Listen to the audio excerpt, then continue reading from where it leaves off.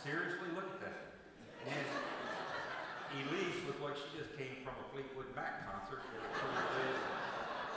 For you that don't know Fleetwood Mac, check that out, Google that. They are both so cool. And I remember back when we were kids, if you wore stuff that had tears in it, you would get in trouble. You need some new Kmart jeans, you know, when Kmart was still around. Old school. I'm learning. Well, again, welcome everybody online, visitors that are here. I hope you feel welcomed, and I hope that people have made you feel welcome and loved. This is a safe place to be on a Sunday morning, worshiping God and praising God. And what a great opportunity we've already had. I apologize that you don't get to hear Aaron or Cole. I sat in the front on purpose because it's close, and secondly, because I didn't see how many people got up and left when they heard I was speaking. Praise God.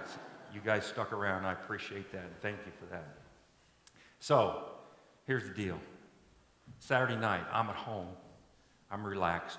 I'm in my recliner. My wife just cooked a great, and I'm telling you, a great meal. She is a great cook. And I'm so appreciative of that. I'm kicking back. The IU-Purdue basketball game is about to tip off. It's 7:30. I am enjoying it, and I'm bipartisan, if that's the right thing to say. I went to Anderson University, so I don't care who wins. I may favor one or another, but I'm not going to talk about that today. But it was a great game. About 8:15, 8:30, phone rings, and if it weren't for caller ID, I wouldn't have picked it up. It said, Pastor Aaron. I'm thinking, why is he calling me? Oh, yeah, he's from Michigan. He doesn't care about IU-Purdue game. Who calls during an IU-Purdue game? Seriously? Not anybody from Indiana, I guarantee you, or Purdue. Yeah, Pastor Aaron telling me he's not well and asking me. So with very little preparation, but a great God, I come to you this morning to share my encounter, some of my encounter with Christ to kick off this new series. So how I'd like to begin that is just talk a little bit about me and my career, and where it kind of led to this point is I worked almost over 40 years started in the juvenile probation department right out of Anderson University. I worked there almost 10 years. I got called to go to General Motors. Becky announced about the same time our third child was on the way, so the timing was great because probation, Josh, back in that day, didn't pay anything close to what they pay today, and it's still not great, but it's good. So I took the offer, went to General Motors, ended up being a wonderful blessing. After a couple years working the toughest job I ever had in supervision on the floor in the plant, I had no clue how to be a supervisor in a union shop. So they taught me many lessons, valuable lessons, in how to do that and in life. So I stayed there, and I got the job as an EAP, Employee Assistance Person. Wonderful program. Basically, it's to help employees, family members, dependents, both union, salaried, and there were 12,000 employees, folks, back in that day at the General Motors plant. 7,600 UAW strong, 4,600 engineers and salaried folks.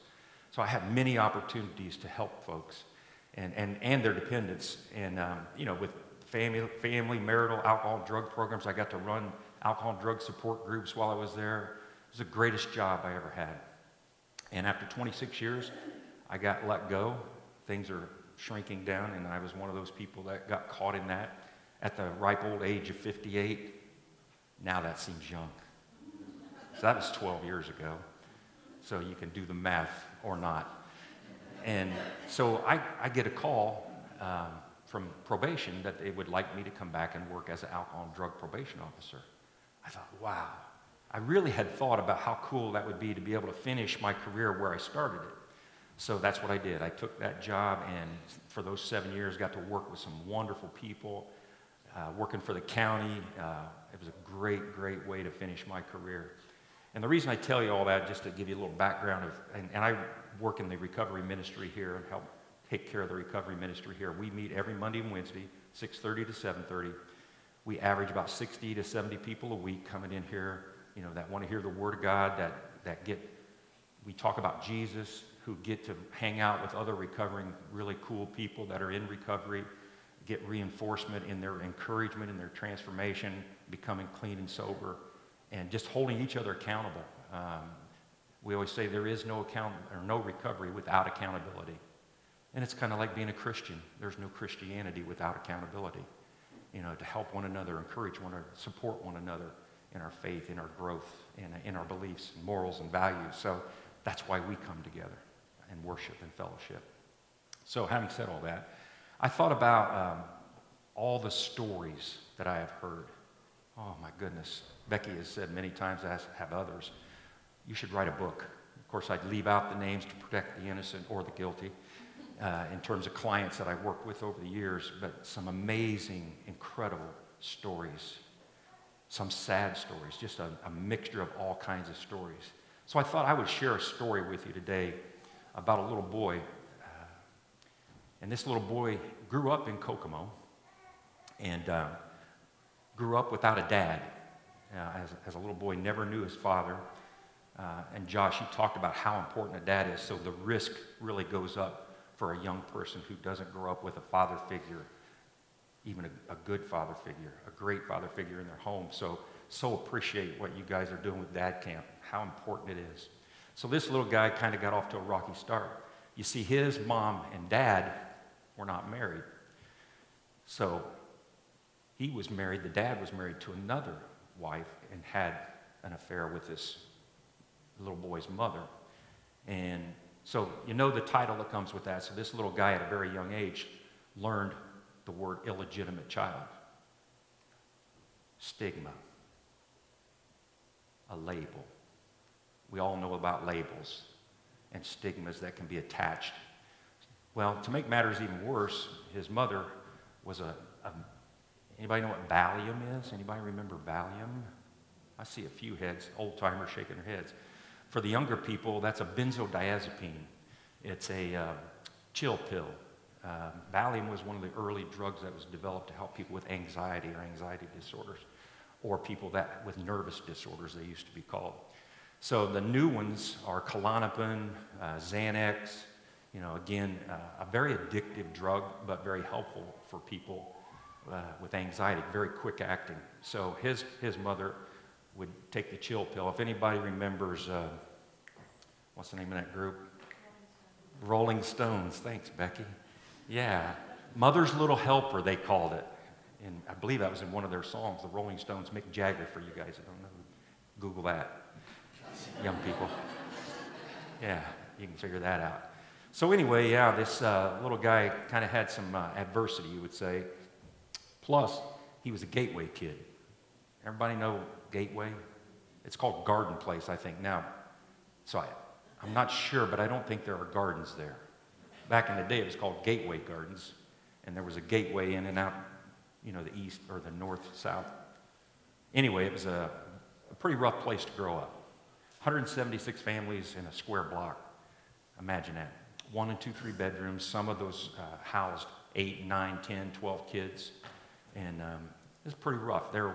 It's a low-income housing development, often referred to as a project.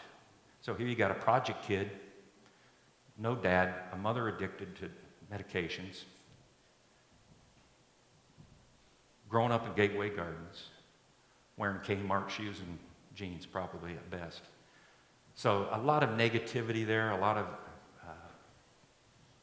just bad things. So as I've found in working with people with alcohol and drug problems, a lot of times they turn to substances or things or people or places to try to ease the pain.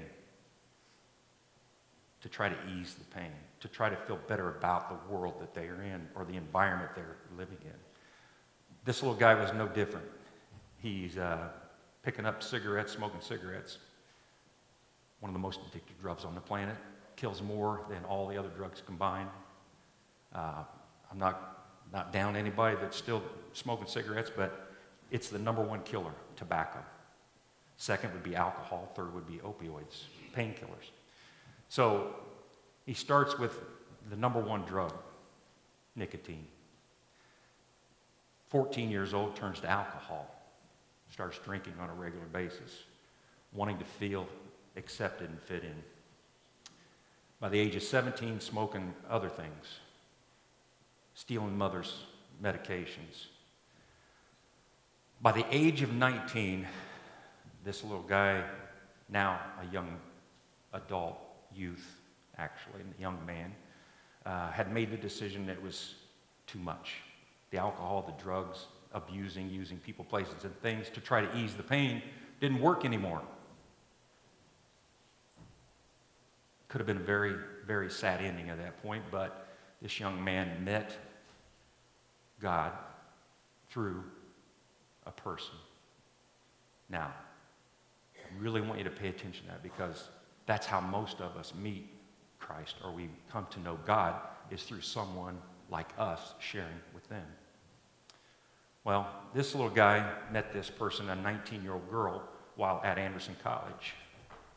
And she shared Jesus. She took him to church. If you haven't figured that out by now, what I'm talking about me. This is my story. This is my wife.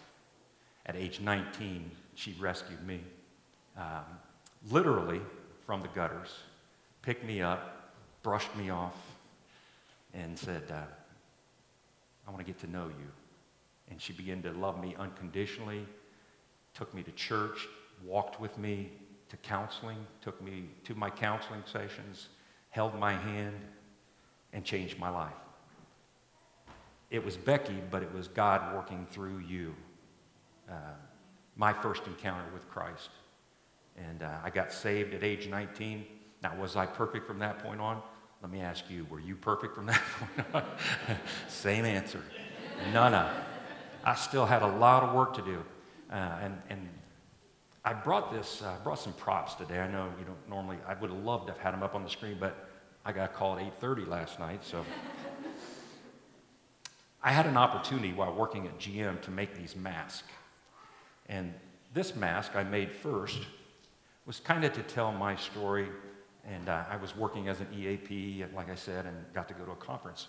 And this mask was after much prayer, consternation about what am I going to do, because I'm in this class and they're going to put this plaster of Paris on our face, and then we got to decorate them.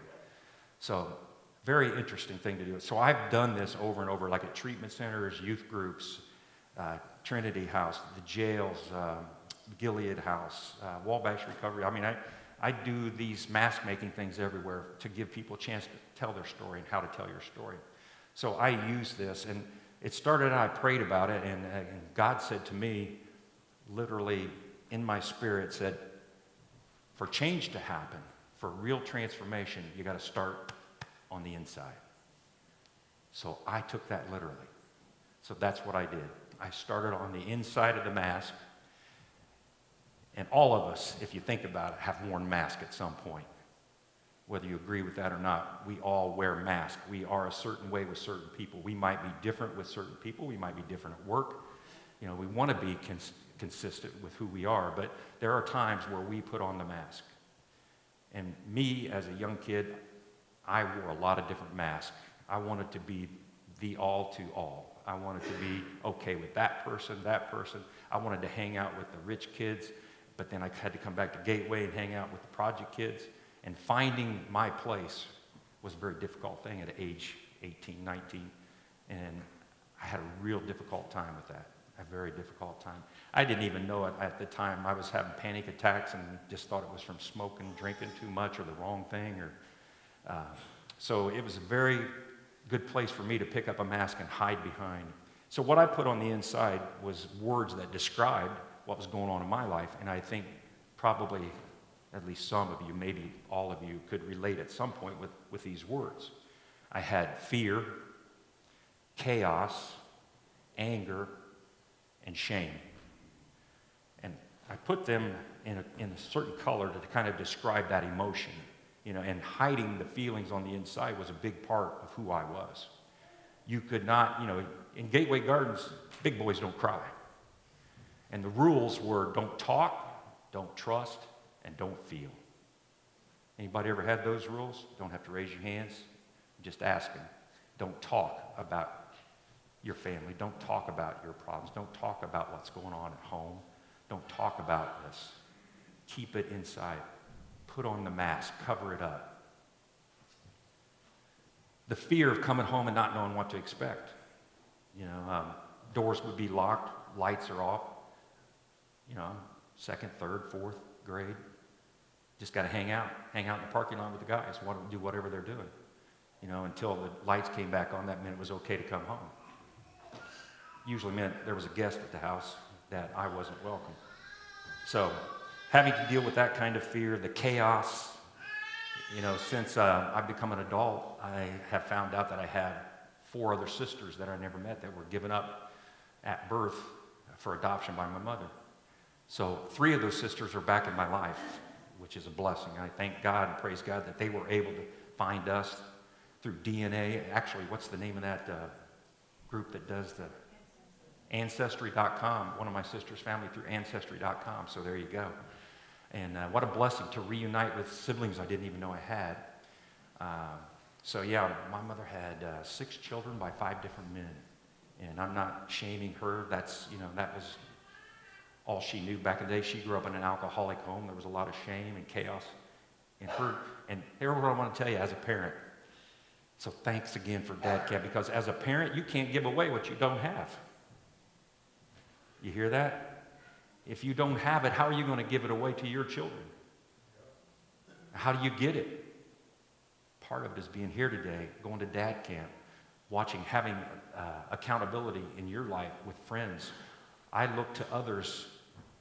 A couple of them are in this room. You know, I think about Steve Baez, John Hart, and your wives. You know, Chuck Roberts, and some of you guys that I watched when I was a young man with babies at home. I watched you. You modeled for me. They modeled for us, didn't they, Jim? We grew up in this church, and we watched, and you modeled for us. So, you older folks, define older, right? You more mature folks with wisdom, modeling for those younger people is a big part. That's our Dad Camp here. But thanks be to God for the groups and the people that are out there doing that kind of thing. So the shame was a big part too, and the anger. I won't spend a lot of time talking about those, but what it did for me was keeping it locked in. Nobody could see what I'm going through. You know, I pretended the mask, the gold and the white was to pretend, the player, the actor, that everything's cool. I mean, unless somebody had been where I'd been and knew what I was going through, nobody knew. You know, I was an athlete by day, smoking and drinking by night. What a life, leading a double life. You know, it takes a lot of energy is what I want to say to keep this mask on.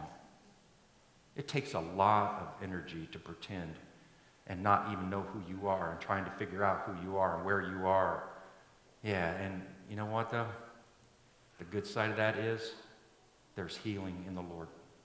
You know, there's God healed me from the shame of growing up in Gateway, from the shame of being born as an illegitimate child. That's not about me. That doesn't define who I am. I had a choice to continue to be the victim, you know, or to live life victoriously. And I see that so much in our world today. People that have adversity in their life, and rather than turn to Jesus, turn to other things to try to fill that void or that emptiness inside that we have. And most of us have been through some kind of trauma, and we need Jesus to heal that trauma. We need other people in our lives to support and to help us through that, to walk with us, not tell us, come this way. No, walk with that person. Relationship. Build that relationship. If you really want to minister the way Jesus did, he walked with them. He pointed them in the right direction and walked with them. And I'm telling you, that's what Jesus did for me, because I was, I guess I should go, I'll bring this one. This is my second mask. This is after recovery and after Christ. So I'll talk about that. But I want to read a word to you right now that I'm going to use as the focus for the rest of what I'm going to talk about today. It comes from the book of John in chapter 9. I would encourage you, I don't have it up on the screen, so if you didn't bring your Bible with you today, you can't read along. You got to listen carefully, because this is really a word that God gave to me. I remember where I was. It's one of those revolutionary kind of thing where he just revealed himself in such a real way to me. Again, I didn't hear the audible voice, but I heard in my spirit when I was crying out to God. And I wonder if there's anybody here today crying out to God, why me? And I must have said it 100,000 times to God, why me? Why did you choose me to grow up in this situation, this adversity, to deal with this kind of stuff? And just was so heavy as a kid on my heart, my mind, my spirit. And I just kept crying out, why me? And I'm in the Breezeway, where we used to live on West Jefferson Street. Actually, it was next door to the animal hospital on West Jefferson, there where Katie Rigsby works now. I don't know if she's here. I didn't see her. Anyway, I'm in that Breezeway, and I did my devotionals out in the Breezeway. It was a nice area to be alone, away from the kids and Becky, and early in the morning. And I was crying it out, and he told me to read John chapter 9, verses 1 through 3. So I'm going to do that right now. He says, as he went along, he saw a man that was born blind from birth. And his disciples who were walking with him asked him, Rabbi, who sinned, this man or his parents, that he was born blind? Who sinned? Was it his fault or his parents? Jesus says, neither this man nor his parents sinned, said Jesus, but this happened so that the works of God might be displayed in him. Woo, somebody say amen. That's an amen right there. That's it. I bawled like a baby when he gave me that. Man, that opened my eyes. It opened my heart. And I just thank and praise Jesus, because what I learned, and still learning about that, is adversity is going to happen, people. Trauma is going to happen. We are on an imperfect planet with imperfect people, imperfect world. Trauma, adversity, tough times are going to happen. There's not one person in this room today or outside of this room that has or will in the future or are now in the midst of some kind of adversity or some kind of rough, tough time. I know that like I know anything else on the planet. And what God says is, you didn't cause it, they didn't cause it, but not why me, how can I use this so that you can glorify me? So how would this be used? How can this be used to turn it around and glorify God? Amen. Amen. I look at my life and all the things that God has allowed, didn't cause, allowed to happen to make me into who I am today, to do what I do. 40 years of working with addicts and alcoholics, you know, and showing unconditional love, holding them accountable, asking them the hard questions. Not an easy thing to do, you know. I got a real quick story. So I was just talking about some of our people from recovery that haven't shown up. I meet with an accountability group on Tuesdays at Windmill Grill, noon. Great group of guys, and I was just saying, I miss these guys. Where are they? You know, we have a saying, meeting makers make it in recovery. And they hadn't been coming. So out of concern, I'm lifting them up, and we're talking about, and I'm not kidding you, the next day, last Wednesday, right over here, 2 or 3 people showed up that had not been showing up, and they had gone back out, but they were coming back. One of those people, that same day I was in CVS, my wife, by the way, Cole, I don't know if you gave it to her or somebody else or grandkids, but she had the same flu thing that you did, and I was in ER with her for 4 hours. I think that was Wednesday morning. It was. But she's well, and it was awful, but it was about a 48-hour stomach virus that was not fun. And thank God she didn't pass it on to me. So I'm in CVS, and I see another guy that we had just talked about and had not seen him in about 6 months. And he was coming regular and really doing well, sharing, and he had 6, 7, 8 months of sobriety, was a very active participant. All of a sudden, he disappears. So here he is in CVS, and I see him, and I just walk up to him, and I'm like, Jim, I miss you, man. We miss you. The group miss you. We've been talking and asking about you. He goes, I'm not coming back. Oh. I was a little bit shocked and surprised by that answer. I didn't expect him to be so bold and blunt to just come around. I'm not coming back. I said, man, I hope you make a decision to come back, because we really need you, you know, and you've got a great story. He goes, I'm an alcoholic. Dude, that's why we're here. I mean, that's why we come together. We accept and admit and want to lift each other. And he goes, I'm not coming back. So I'm in a public place. I'm not going to get into any serious, heavy discussion because we're right up by the counter and people are coming up. So I just said, dude, I'm praying for you. And I am. Every day I pray for him. And I hope maybe now, if you think about Jim, that he'll find his way back. So it's tough. It's a tough business to work in. You know, there's a lot of successes, but I've seen more people die from substance abuse than probably most people because of my work, and haven't worked as long as I have in that business, but I focus on the ones that are getting well and want to be well. And I got another mask that I want to show you. So this is about being well. This is my mask that, you know, when Jesus came into my life and he began to do a work in me, he did for me what I couldn't do for myself until I could begin to help myself. This mask, I took all the colors from the inside of the other mask and put them on the outside, so I don't have to wear it on the inside anymore. I could share my burdens. I can share my adversity. I can find a safe place and trust people to do that. I can talk about it today. I can feel today in my recovery. Will, can you tell what that is? Somebody help Will. That's a butterfly. Come on, man. Oh, I didn't hear you. Say it loud and proud. It's a butterfly. And what does a butterfly represent? To me, it represents freedom. Freedom from hiding behind the mask. Freedom to fly with Christ, to walk with Christ, to talk about Jesus and what he did for me, how he healed me from all of that, from the shame, from the anger, from the fear. Yeah, I still feel those things, but I'm okay because I trust God with it today and not myself. God can heal us from anything and everything, and he wants to do that. He wants to do that. He wants us to take off the mask. He accepts us right where we're at. No matter where we are, no matter what we're going through, we can trust him to bring peace, to bring comfort, to bring hope. My encounters with Christ include a walk to Emmaus, which was another huge step in my spiritual growth and my spiritual fitness.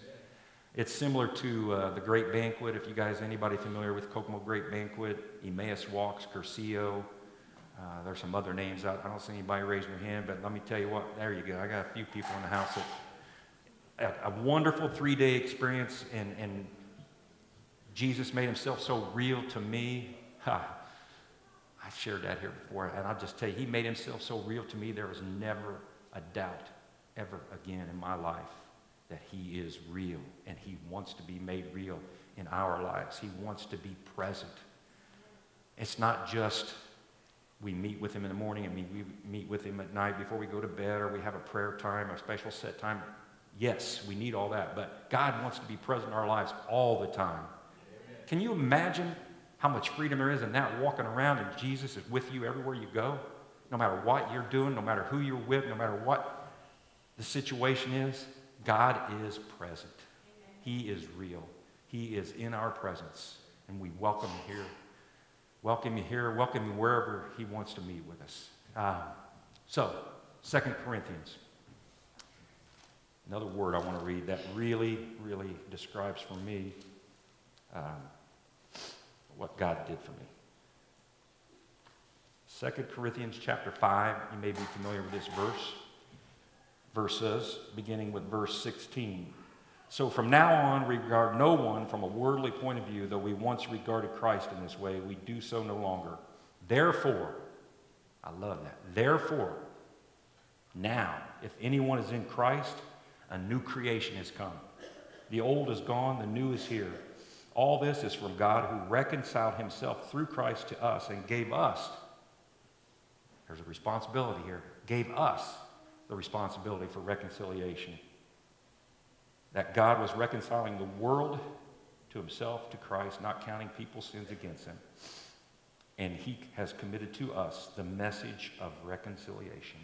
We are in the ministry of reconciliation. Did you know that?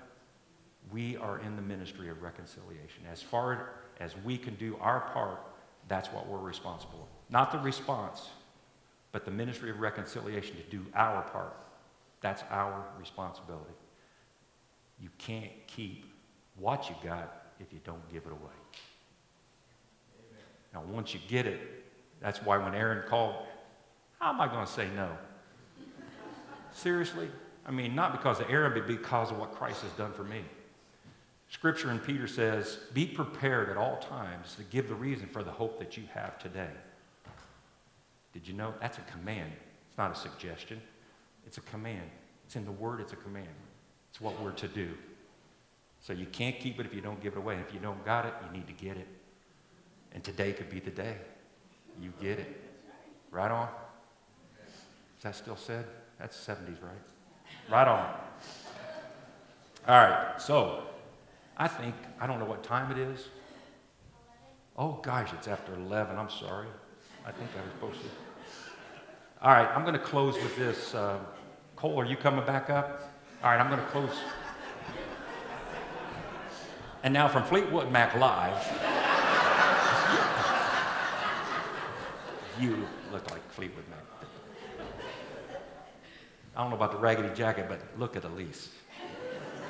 Beautiful. There you go. Come on, girl. All right. Let's close with this scripture, and I'll pray, and then you're going to close us out with a song, or are you going to pray? Yes, either one. We'll do a song. All right. So here's a good word to take home with you as you leave today.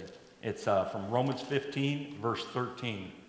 May the God of hope fill you with all the joy and peace as you trust in him, so that you may overflow with hope by the power of the Holy Spirit.